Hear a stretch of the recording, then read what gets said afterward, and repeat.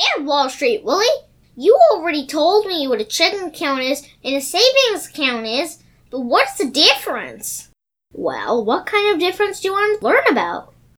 How do you go about taking money out of the checking or savings account using an ATM or moving money from the account to another account?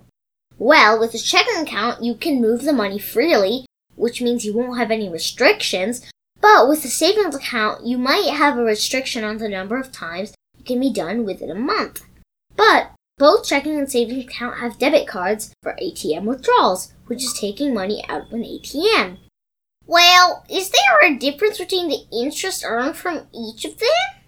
Yes, there is. A checking account usually pays no interest, but a savings account pays some interest. Currently, it is 0.1% to 1.5% per year depending on the bank.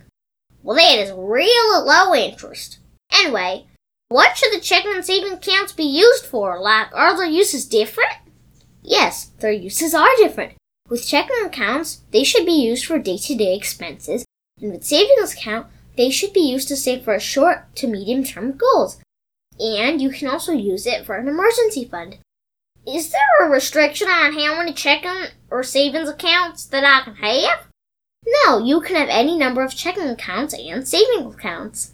Yay! But is there a difference in the fees that the bank charged us in a checking and savings account?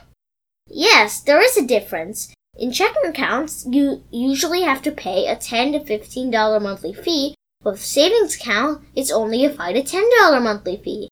That fee is also waived if a minimum balance is maintained, which means a certain amount of money is kept in the saving or checking account at any given time. But how do I even choose a checking or savings account? Are some better than others? Yes, it is better if you choose an FDIC-insured bank so that your money is safely kept. And for savings account, you should usually look for a high interest rate. You should also look for low or no monthly fees with both a checking account and a savings account. Thank you very much for telling me the difference between a checking and savings account, Wall Street Willie. You're welcome, Super Cooper. Remember, finance is your friend!